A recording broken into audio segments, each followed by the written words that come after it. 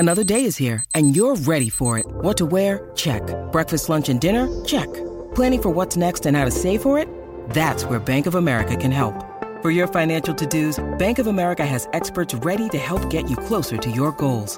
Get started at one of our local financial centers or 24/7 in our mobile banking app. Find a location near you at bankofamerica.com/talktous. What would you like the power to do? Mobile banking requires downloading the app and is only available for select devices. Message and data rates may apply. Bank of America N.A., member FDIC. You're listening to the DCAU Review, hosted by Cal and Liam. Streaming on Apple Podcasts, Google Podcasts, Spotify, and at DCAUreview.com. Now, here's today's episode. Hey everyone, welcome to episode 117 of the DCAU Review. I am one of your hosts, Cal, and with me is my good brother, Liam. Liam, welcome to episode 117 of the DCAU Review, and this is a little bit of a homecoming. Yes, we've been away for quite a bit, but we have moved back in to the show we started everything off with, going all the way back to episode 1. We are back with Batman, the animated series, and we are picking up right where we left off, unfortunately, and that is with the episode Tyger. Yeah, man, this is a interesting episode. We alluded to it, I think, this week on Twitter. You mentioned that it's unintentionally, it just so happens to work out that this is a creature feature month. We're unofficially calling it that because of the episodes that we're tackling this month, which have this weird sort of sci-fi splicer human experiment with animals thing going on. Yeah, I'm not exactly sure what was going on in the production at the time, because we were all working through some stuff. It was the early 90s, and we have this one, and then coming up later in the month we have a couple other episodes that feature the Dark Knight taking on some half man, half animal creatures.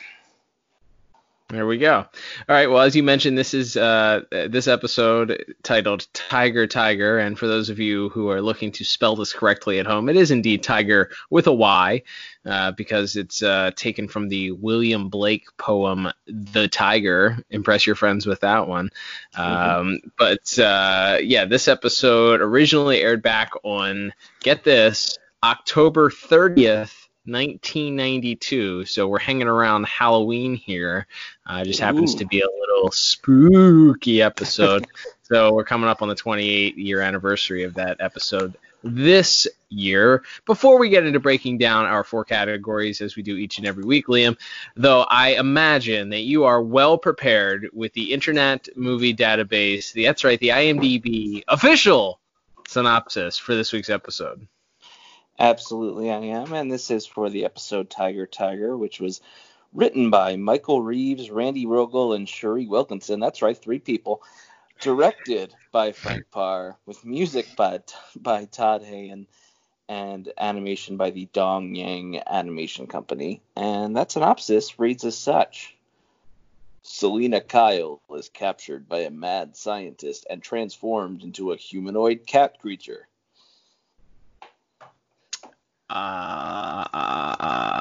Very descriptive. Thank you guys. Much appreciated with that one. Right off the bat here, before we jump into anything, and I guess this could have gone into visuals, but I'm just going to start us off with this. But I don't know if you happen to notice, but the title card for this week's episode featured the very popular font choice of Papyrus. Yes. Which, if you're at all familiar with the Papyrus font, it is one of nowadays, years and years and years and years advented into like computers and technology and stuff. It's one of those. It's like Comic Sans. It's like one of those that has quite the reputation of being just like very low budget, used for ridiculous different things. But yep, Tyger features the Papyrus font on the title card. So little fun little fact for you font nerds out there. There you go. But then we're going to get into the actual description there, everything that was left out by that very, very minimalist description by the IMDb synopsis. So, Liam, yes, we have a Selena Kyle story. She's back, baby. That's right. If you missed her last appearance, it was in a quite memorable episode titled Cat Scratch Fever, which you can hear in the archives at dcaureview.com, if only to hear us just absolutely tear that episode apart. Yeah, it was a bad one, and this one is better than that. But all right, well, let's just jump into plot here. Now, as we were discussing off mic here, this is actually based on a novel, and obviously there were several movie adaptations, but this is based on a specific novel. Is that correct? So this takes some clues from the H.G. Wells story, which was called The Island of Dr. Moreau. And Liam, would you like to hear the official Wikipedia synopsis for The Island of Dr. Moreau? I sure would, more than anything in the world, Ron. Okay, perfect. I'm glad you asked, glad you said yes, because even if you had said no, you still would have gotten it. All right, so here is the official Wikipedia synopsis for the book, The Island of Dr. Moreau. In my best fake announcer voice that I'm trying to imitate Liam doing. It's a little bit of a long one, much longer than that IMDb synopsis. The Island of Dr. Moreau is an 1896 science fiction novel by English author H.G. Wells. The text of the novel is the narration of Edward Prendick, a shipwrecked man rescued by a passing boat who is left on the island home of Dr. Moreau, a mad scientist who creates human-like hybrid beings from animals via vivisection. The novel deals with a number of philosophical themes, including pain and cruelty, moral responsibility, human identity, and human interference with nature. Wells described it as an exercise in youthful blasphemy. Well, yeah, that's a lot of words. So let's just start this off by saying, it's loose. When I say it's loosely based, or there's some loose basing in certain plot points, it's extremely loose. There is an island, there is a mad scientist, and there is some human-animal hybrids. That's kind of where it stops. Yeah. So as our IMDb synopsis sort of mentions, although again that doesn't do a great job. Yeah, Bruce and Selena are going on a friend date because, again, we've established she is not interested in the slightest in Bruce Wayne. He's just standing outside like a loser, waiting for her to show up, and she obviously has better things to do. But she was too nice to tell him no, so he's waiting around for her. Meanwhile, she's off at the zoo looking at this tiger for some reason. At which point she is attacked by who else but an ape man named Garth. Garth? Garth. His name is Garth, like Dana Carvey's character in Wayne's World. Oh, okay. Yeah, and then she is taken to this island by Garth, I guess, and she is turned into a half woman, half cat. I guess with the express purpose of creating a mate for this other human cat hybrid thing called Tigress that this evil Dr. Dorian has created. And Batman basically goes to the island and he fights Tigress for a while. And then everything blows up and we have kind of a sad ending as Tigress realizes he cannot abide by his father's cruelty, but he also feels he no longer has a place in the world. So I guess he just kind of goes to hang out on the island. Yeah, it's a little bit of the Incredible Hulk ending that you got from the. If you're not familiar with it, there was an Incredible Hulk television show in the, I guess it was 70s. Yeah, 70s, right? 70s show where it seemingly every episode ended with Bill Bixby, who played Dr. Bruce Banner, and he would find himself in a new town every episode where he would fall in love with the local female, that damsel in distress that he needed to rescue, only for the end for it not to work out, him not to be able to have a relationship. The rain would start to come down and he would walk away all sad, realizing he was all alone. And there's some very, very, very, very, very, very Bruce Banner / Bill Bixby Hulk series vibes here, with him just unfortunately, which I guess was also a trope they sort of used in the Hulk comics during that 60s and 70s run also, where he was just sort of he's a monster, he can't have a real actual relationship with people, but he also can't just like go back to what he was doing before, so he just has to be by himself. Yeah, so it's interesting. Obviously, these characters are kind of just invented for this episode and then never seen again, save for one tie-in comic book appearance later on. But yeah, we do get some backstory. Maybe the most interesting thing is the episode is that once Selina is captured, Batman goes to see Kirk Langstrom, aka the Man-Bat, where we discover that this crazy Dr. Dorian was actually once like business partners with Langstrom, and if keeping in mind what Kirk Langstrom was up to and On Leather Wings, apparently what Dr. Dorian was doing was just too crazy, which was he was like mixing cats and monkeys together and stuff. So that was a step too far for Kirk Langstrom. But yeah, so from there, like I said, it's just Batman goes to the island. He confronts this tigress, this half man, half cat, who at first seems to be a total savage, but then throughout near the end of the episode, you realize he can talk, and he's sort of, he's so single-minded in his quest to destroy Batman because he thinks that'll make Selina fall in love with him.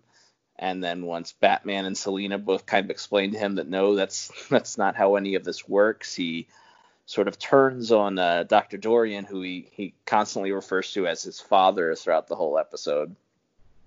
And yeah, like I said, there's some explosions, and then Tigress does save Dr. Dorian's life, turns him over to Batman, asks him to get him help, and gives Catwoman the cure to turn her back human. And that's sort of the end of the episode, as you mentioned. And when we end with him, as you said, very similar to the Bill Bixby Lou Ferrigno Hulk, just walking off, sad, not knowing where his place in the world is. Yeah, what did you think of the fact that they didn't even bother to show Catwoman's transformation back to her human form? They just, like, Batman gets the scientist claims to be the mutagen that's going to turn her back into human form, but you don't actually see the process happen. The episode ends with Catwoman just standing there with Batman still in half cat, half human form. Mm-hmm.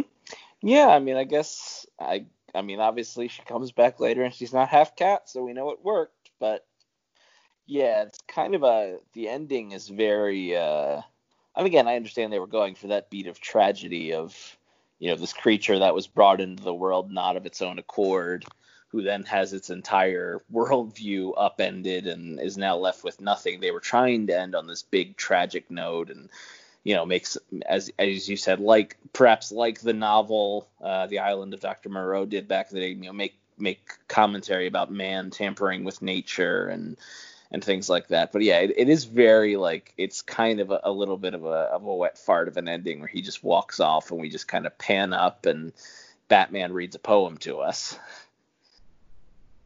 Yeah. Batman reading a poem was cool. Yeah.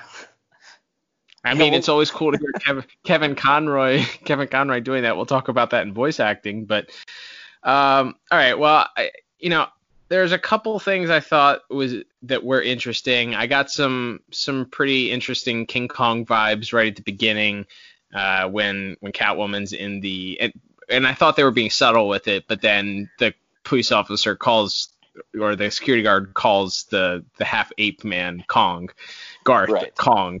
So then I was like, well, that's kind of overt. Actually, before we move on to our other categories or give our scores here, I want to talk about Garth for a minute. Sure. So everything else in this episode is that Dr. Dorian is obsessed with cats. Right. Every animal we see on the island is it's half bird, half cat, half lemur, half cat. Half iguana, half cat. Right. We see all these different weird combination things that are all half cat, except for this one dude, his like right-hand henchman, who's a gorilla man. And he's just like, everything else is cats, but there's this one gorilla guy. Yeah, I guess it was before he figured out the cat fetish. I don't know. I don't know. And you could explain this away by saying like he was and I think they do say that Garth was his first experiment. So I guess you could say that, well, human DNA and ape DNA are closer in relationship. So he did that combination first because it was like easier. So he was like the test dummy for this process, and then once he was confident in turning people into ape men, he's like, well, now I can do cats. I guess that's like an explanation, but it just sticks out to me so much that literally every other thing we see him having done on this island, and the weird creature that Kirk Langstrom, I guess, just keeps in a cage on his desk in case Batman stops by. In case anyone comes to ask him about this Dr. Doran, he's like, oh yeah, we got the cat monkey sitting over there. I'll show him to you. My analysis shows that it's similar to the compound that turned you into the man-bat. You're right. It's called T99, the brainchild of Dr. Emile Dorian.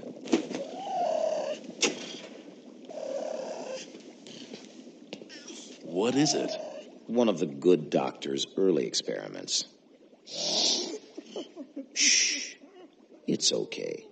So Dorian uses cats for his research? In a way. He likes cats better than people, won't experiment on them. When I worked with him, he used primates, monkeys, changed their genotypes with feline DNA. Where can I find him? He owns an island off the coast. He retired there after people started protesting his genetic engineering work. But and the fact that he else is a cat monkey in a cage too. Like it's also it's in still a very small cage. He's being just as cruel to that animal. Yes. I don't understand that. I mean, I don't even know what they were smoking or what they were drinking or what their thought process was on, hey, this makes for an interesting episode, especially knowing they have these other creature feature episodes in the pipeline. Like, we have the benefit of 2020, but knowing they clearly were not working on one episode at a time. These episodes were being worked on simultaneously, especially based on we know what the production order is kind of how they're featured on the DVDs. So with so many of these episodes back to back, was there a lost episode where these were all going to cross over? Sort of like you mentioned there's a tie-in comic, and that's the Batman Adventures Volume 1, issue number 21, and that there's a crossover between the Wolfman from Moon of the Wolf, which we'll cover later this month, Man-Bat, and Tigress.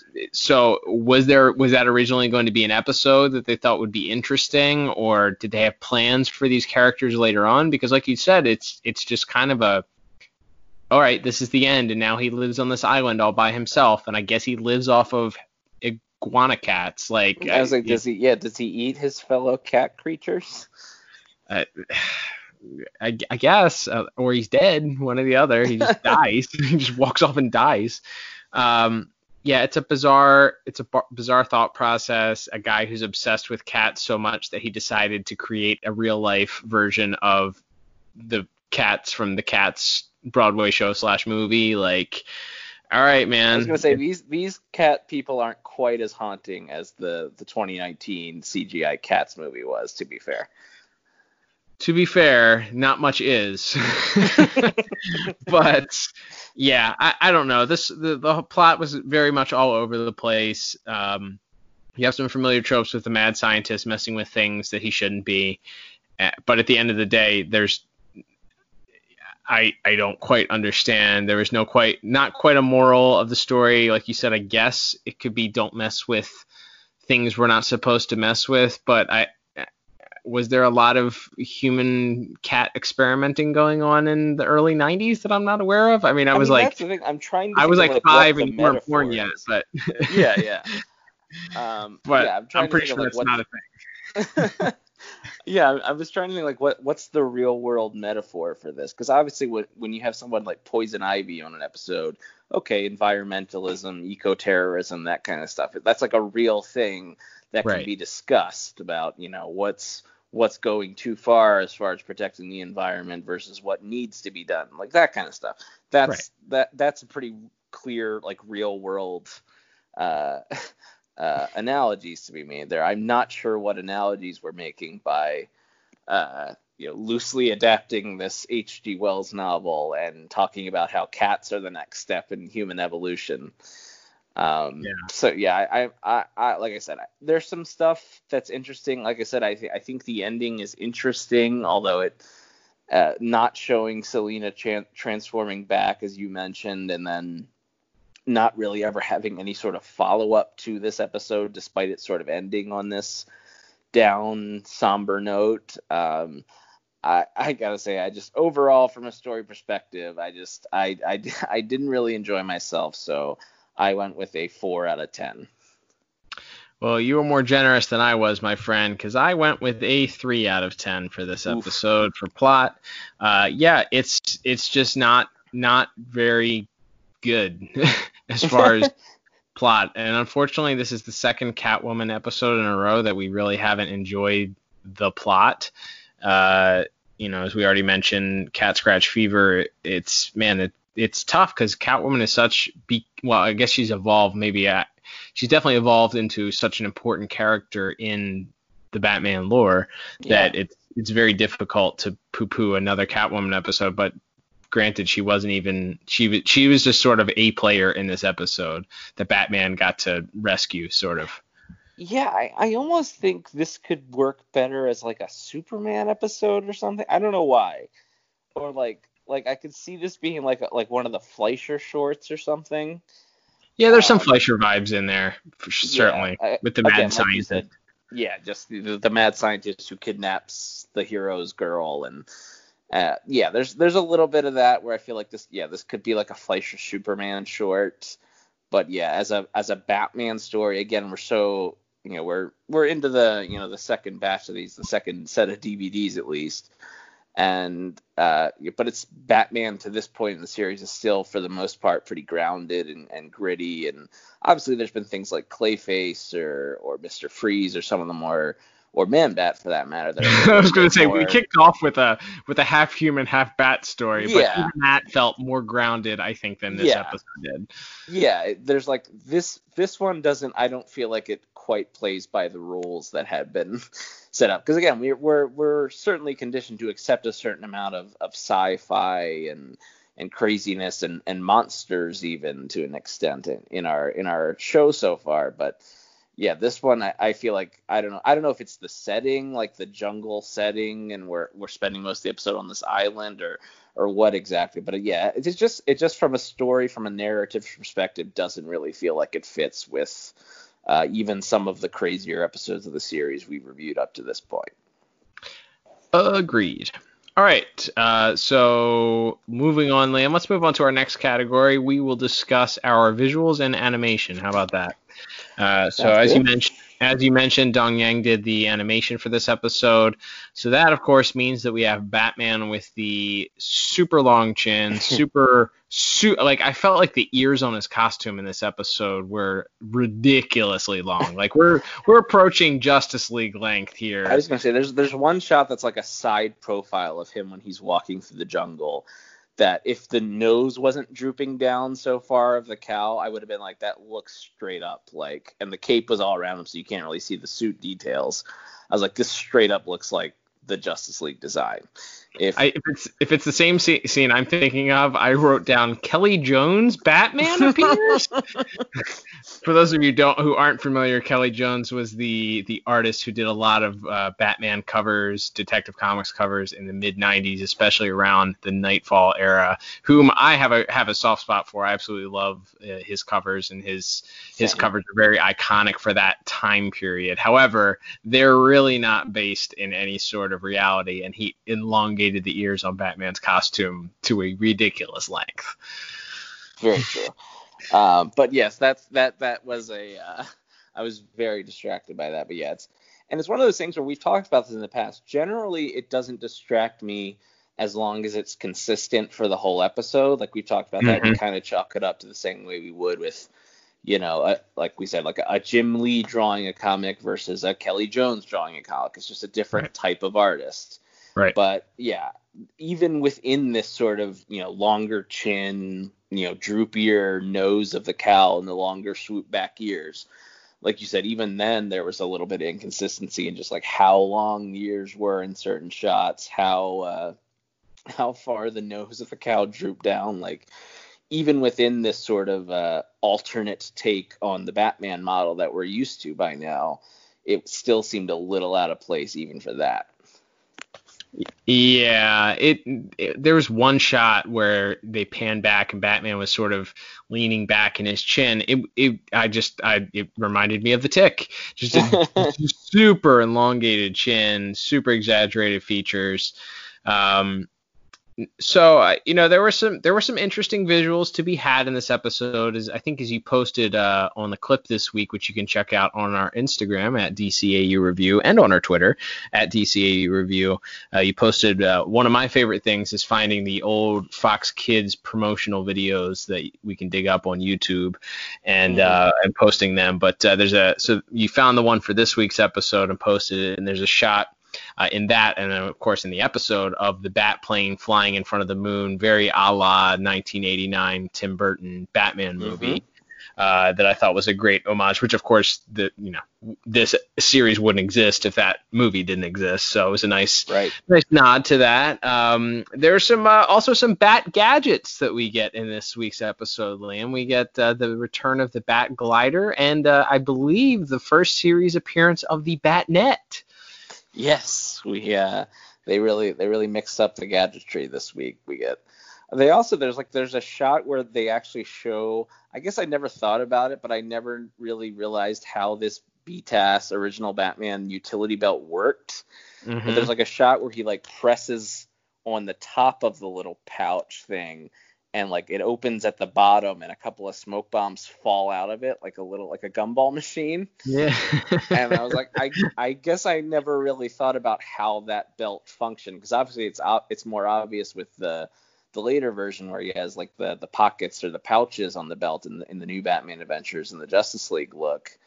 But I was like, oh, I guess that's how the belt works. They're all like little buttons, and he presses it, and when he presses it, the little slot opens up, and he gets whatever he needs out of it. Yeah, that's a good point. That was something I never thought about before. That's pretty hilarious. I mentioned before there are a few visual nods. The King Kong nod that I mentioned in the very first scene, with Garth being a half man, half monkey gorilla man, carrying around a blonde woman, around. Yes. So that there's some good King Kong vibes there.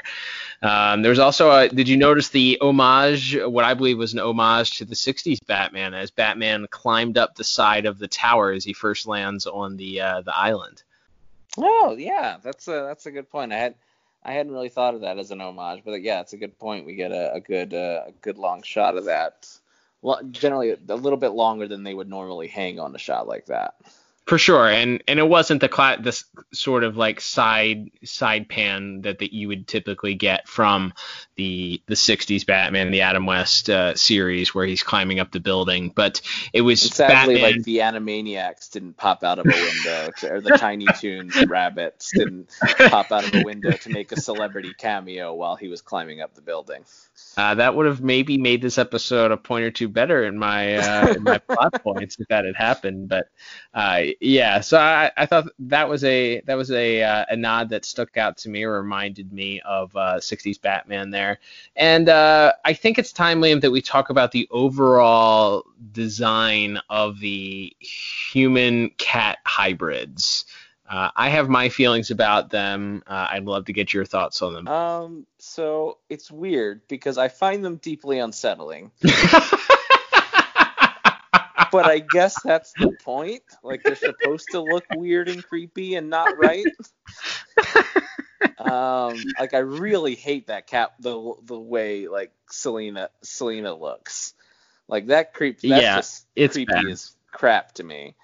And And again, I don't know if it's good because that's what they're going for, or if I just hated it as like an artistic choice.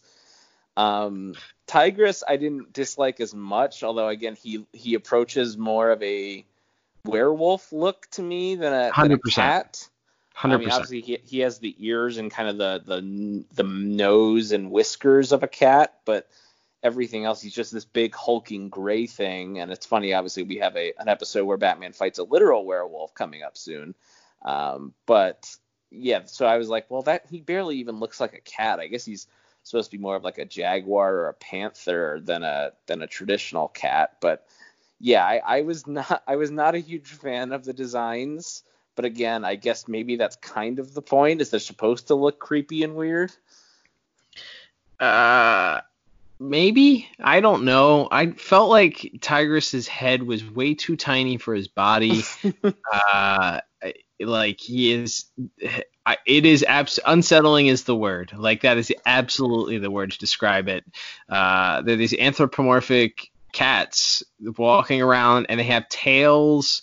And yeah, he's some sort of like, I don't know. He has like the tufts around his neck, like you mentioned. Like he sort of has a mane, but it doesn't sit on his head like a tiger's mane. I mean, like a lion's mane does. Yeah. I don't know. I don't know who designed these characters, but I just kept thinking to myself, man, what I wouldn't kill for a Glenn Murakami drawing of like a crazy alien creature right now to substitute for these weird cat hybrids, because man, oh man, is it hard to watch.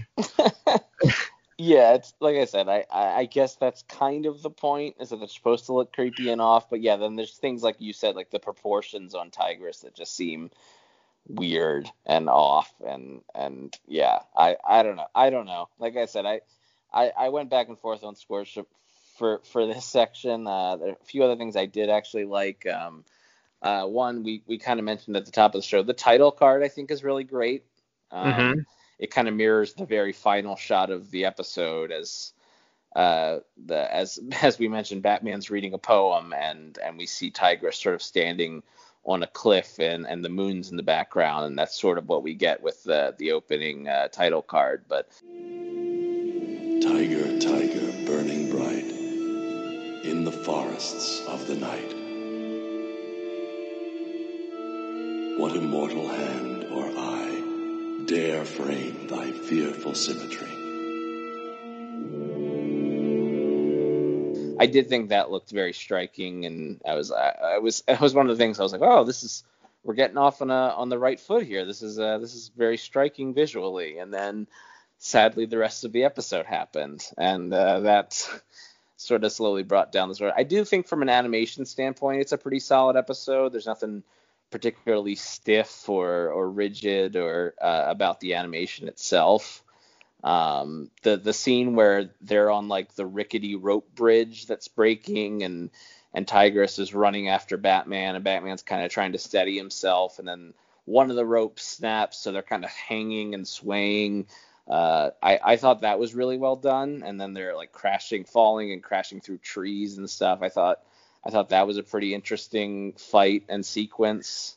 I did too, except for the part where Tigress clearly drops like 1,000 feet, but somehow survives.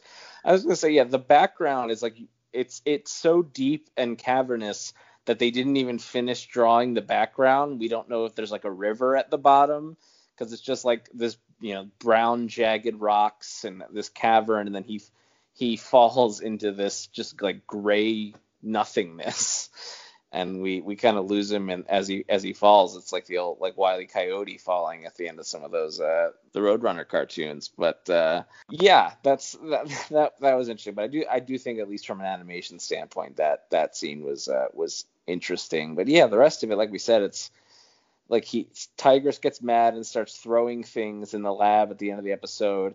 He just knocks over some sort of vat of chemicals, which just immediately bursts into flames. Like it's not even like he throws something else and there's a spark. Like it just like this liquid spills out and then it just catches fire immediately. And then yeah, there's big explosions and Batman and Catwoman and Garth escape. And then I do like the shot, like I said, of Tigress walking out of sort of the shadows holding Dr. Dorian at the end of the episode. And like I said, then we have the last shot, which sort of mirrors the title card. So there is some good stuff visually here, but it's a very mixed bag. And so I ended up with a score of 6 out of 10 for my visuals. Yeah. I would say the only thing that's respectable based on the amount of stuff that we talked about here. And I think I was ready to give this one a pretty low score as well. To me, I think the thing that saved this episode, and actually I ended up giving it the exact same score. I gave a 6 out of 10 for visuals and animation. But I think the scene that deserves to be talked about is that final scene, especially from the point on where Selena is talking to Tigress about he has to come with her, and Goodbye, Selena.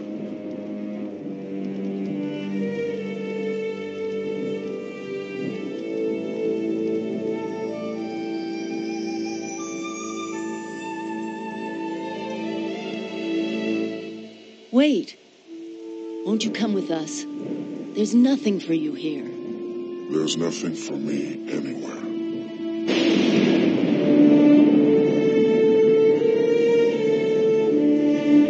She says there's nothing for you here. And then he says, well, there's nothing for me anywhere. And there's like a lightning strike that happens. There's some deep, weird expression on his face at that time, and the rain starts to come down. There's sort of like a weird light source coming from sort of off screen that lights the scene really, really well, despite it being sort of like this nighttime in the middle of the forest type scene. It's done really, really well. And then of course it pans up to Tyger sitting on the top of the mountain as Batman is, the Batman voiceover kicks in of the William Blake poem. But I thought that scene was just absolutely done incredibly well. There was definitely some like anime vibes that snuck in there in that scene, especially in the expression of Tigress's face. So I went ahead, like I said, and gave it a 6 out of 10, but a lot of that score I think came from that final scene. Yeah, fair enough. All right, Liam. So let's move on to our next category, which is going to be music. Man, it's great to be back and be able to listen to some of this music isolated. Thank you, Warner Brothers and La La Land Records, for releasing the soundtrack. Hey, you should do that with the rest of the soundtracks too. But hey, I digress. I jump off my soapbox for a moment to say that I think the music is really pretty good for this episode.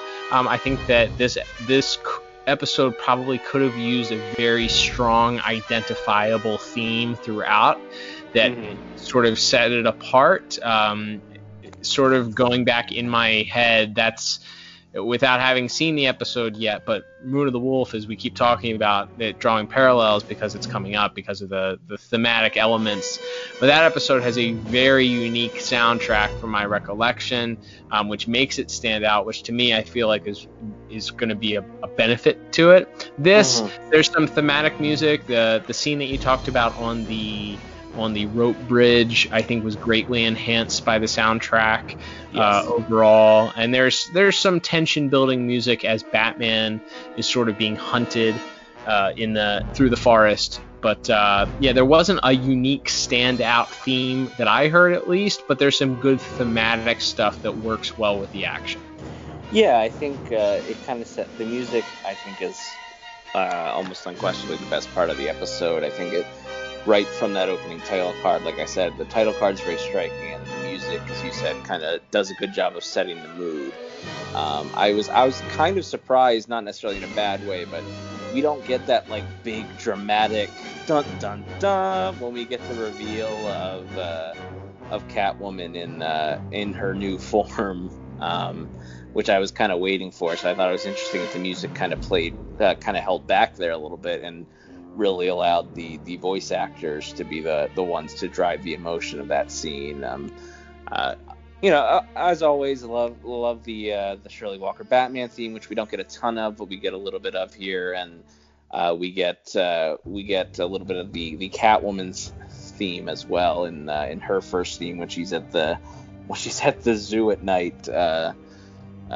looking at the tigers in the museum. And I actually thought we've talked a lot about that final scene already in visuals, but yeah, the music really swells there at the end when Tigress looks back at Selena, as you mentioned, and says there's nothing for me anywhere, and sort of walks off. And as the rain starts, the music really comes with this really sort of sad crescendo, and it's really well done in that scene. For all those reasons, I gave music a 7 out of 10.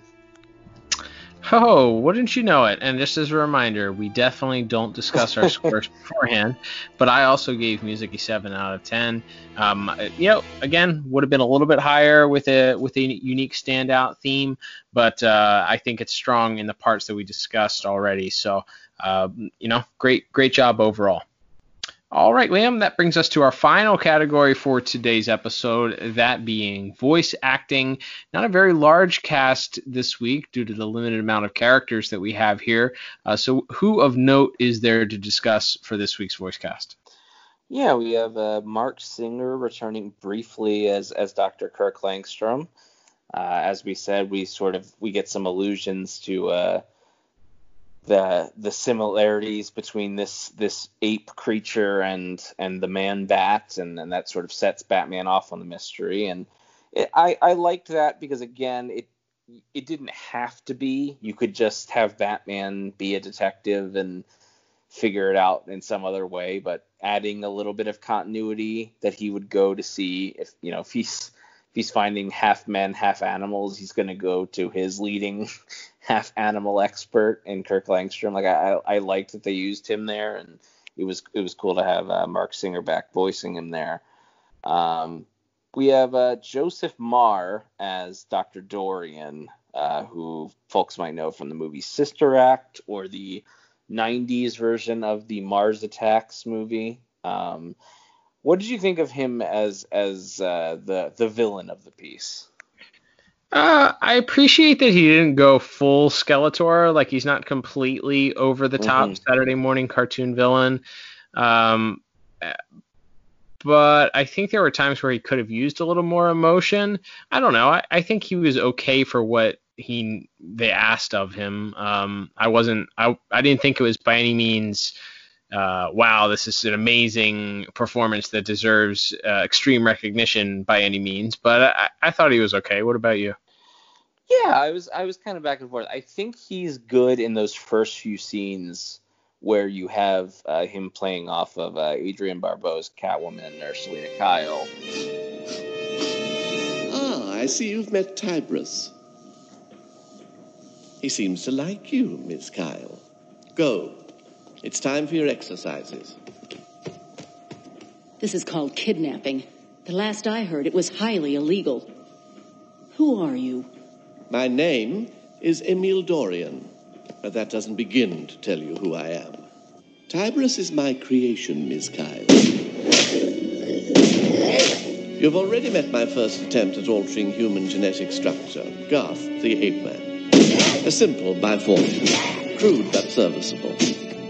But Tigress, he is the pinnacle of my art. I designed him from scratch, so to speak. I've given him the strength and speed of a cat, and more. I love cats.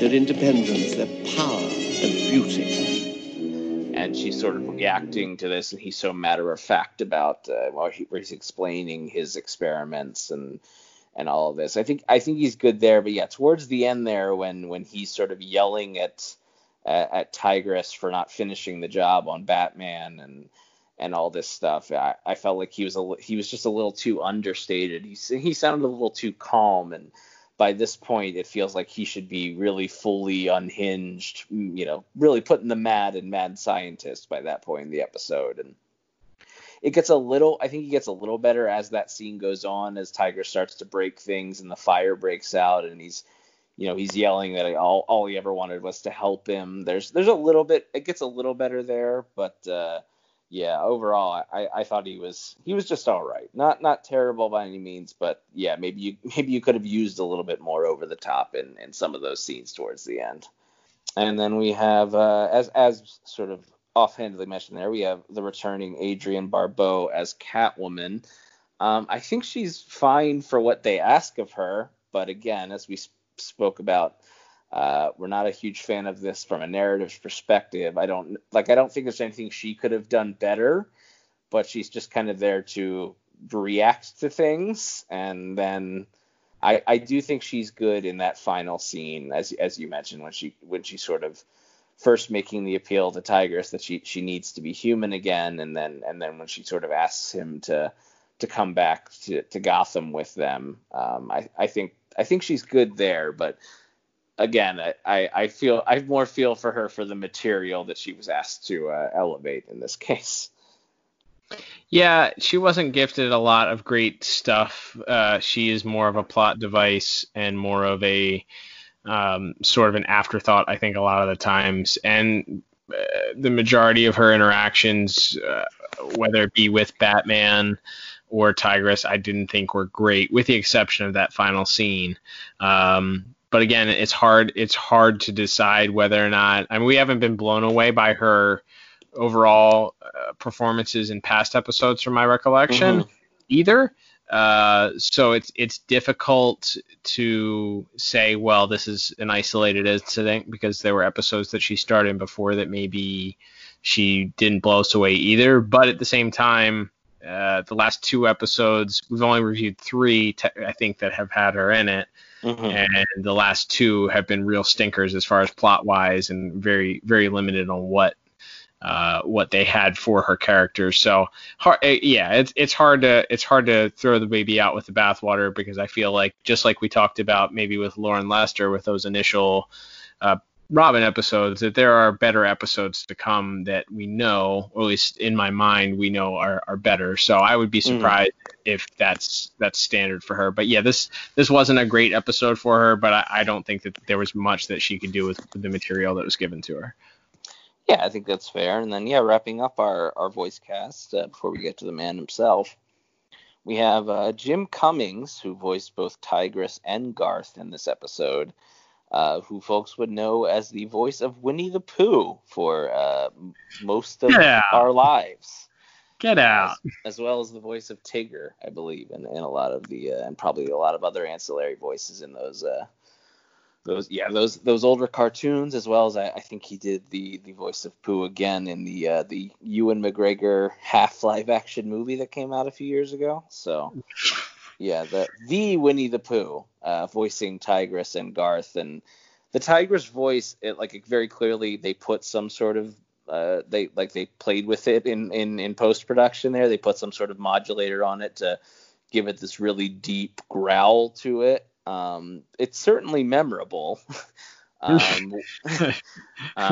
again, I think it's all just wrapped. It's hard, even though we try to separate these things into these different categories. For me, I think it's I think from an engineering standpoint, it's an interesting voice, but it's all wrapped up in a plot I don't really care about, and visuals that I mostly didn't enjoy all that much. So yeah, it's kind of a mixed bag with the voice acting as well here. But I mean, I think he does a serviceable job, and we keep coming back to those final few minutes of the episode. I think is where he does his best work. Certainly, yeah. I think that was enough, honestly. And I think that we haven't really talked about yet, which I assume we were getting to. Obviously, Kevin Conroy. Kevin Conroy really, really is the person, despite not having many lines, he's the one that has to carry this episode. It's a Herculean effort on his part. I think the most, when he first sees Selina having been turned into this cat creature, and it's one of the lines that made it into that Fox Kids promo, but it's him screaming, "You've made her a monster," and that line could be so overdramatic and cheesy and hacky, and he somehow is able to pull it off, where that, even though it's sort of this overdramatic line, it's coming from this place where it's this woman that he Batman deeply cares about, and I think Kevin Conroy is able to get that across, even in the dialogue being sort of very simple and overdramatic. I think he does a good job with some of those scenes. Where's Selina Kyle? Temper, Batman. You shall see your Catwoman as you've never seen her before.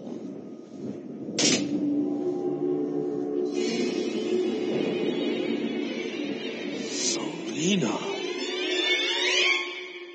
What have you done to her? I've made her what she always wanted to be. I've given her power and grace beyond her wildest dreams. You've made her a monster. I believe she would disagree. You can't even begin to imagine how it is for her. A whole new state of being, heightened senses, increased speed, agility, strength. No, I think he's great. I think that there's very, very little bit of Bruce Wayne that he has to play, but there's an amusing part where he goes to the zoo after hearing that there was a kerfuffle there, delivered to him by the very, very, very nice waiter who forgot to mention to Bruce that his date had called and canceled on him or was running late some time ago. Just happened to forget. Anyway, but as Bruce comes and talks to one of the police officers as they're interviewing the security guard, he asks them what happened, and the police officer cuts him off and says, "Sir, this is police business." And then he says, "Where is he? What happened?" Or whatever. Right, he asked the same question Bruce asked. It was actually very well timed comedically. It was really good. I appreciated that. But so there's a tiny bit of Bruce there, but yeah, the rest of it is Kevin Conroy interacting with the giant cat creature and the mad scientist and his love interest that's turned into a cat. So half cat, I guess. So yeah, it's well done. It's a clinic that he put on. It shows that you can still get some good voice acting out of it, even if the storyline in and of itself is sort of weak. And as I sort of alluded to or mentioned to before, him reading the William Blake poem at the very end, the Tyger, I thought was it's kind of weird, but this whole episode is weird. Yeah, no, it's very odd that they just did this, because obviously this isn't something we don't get a lot of like post Batman voiceovers, and certainly I don't think we get many chances to hear him recite poems. We do get to hear him sing once in another show later on, but yeah, we don't get to this.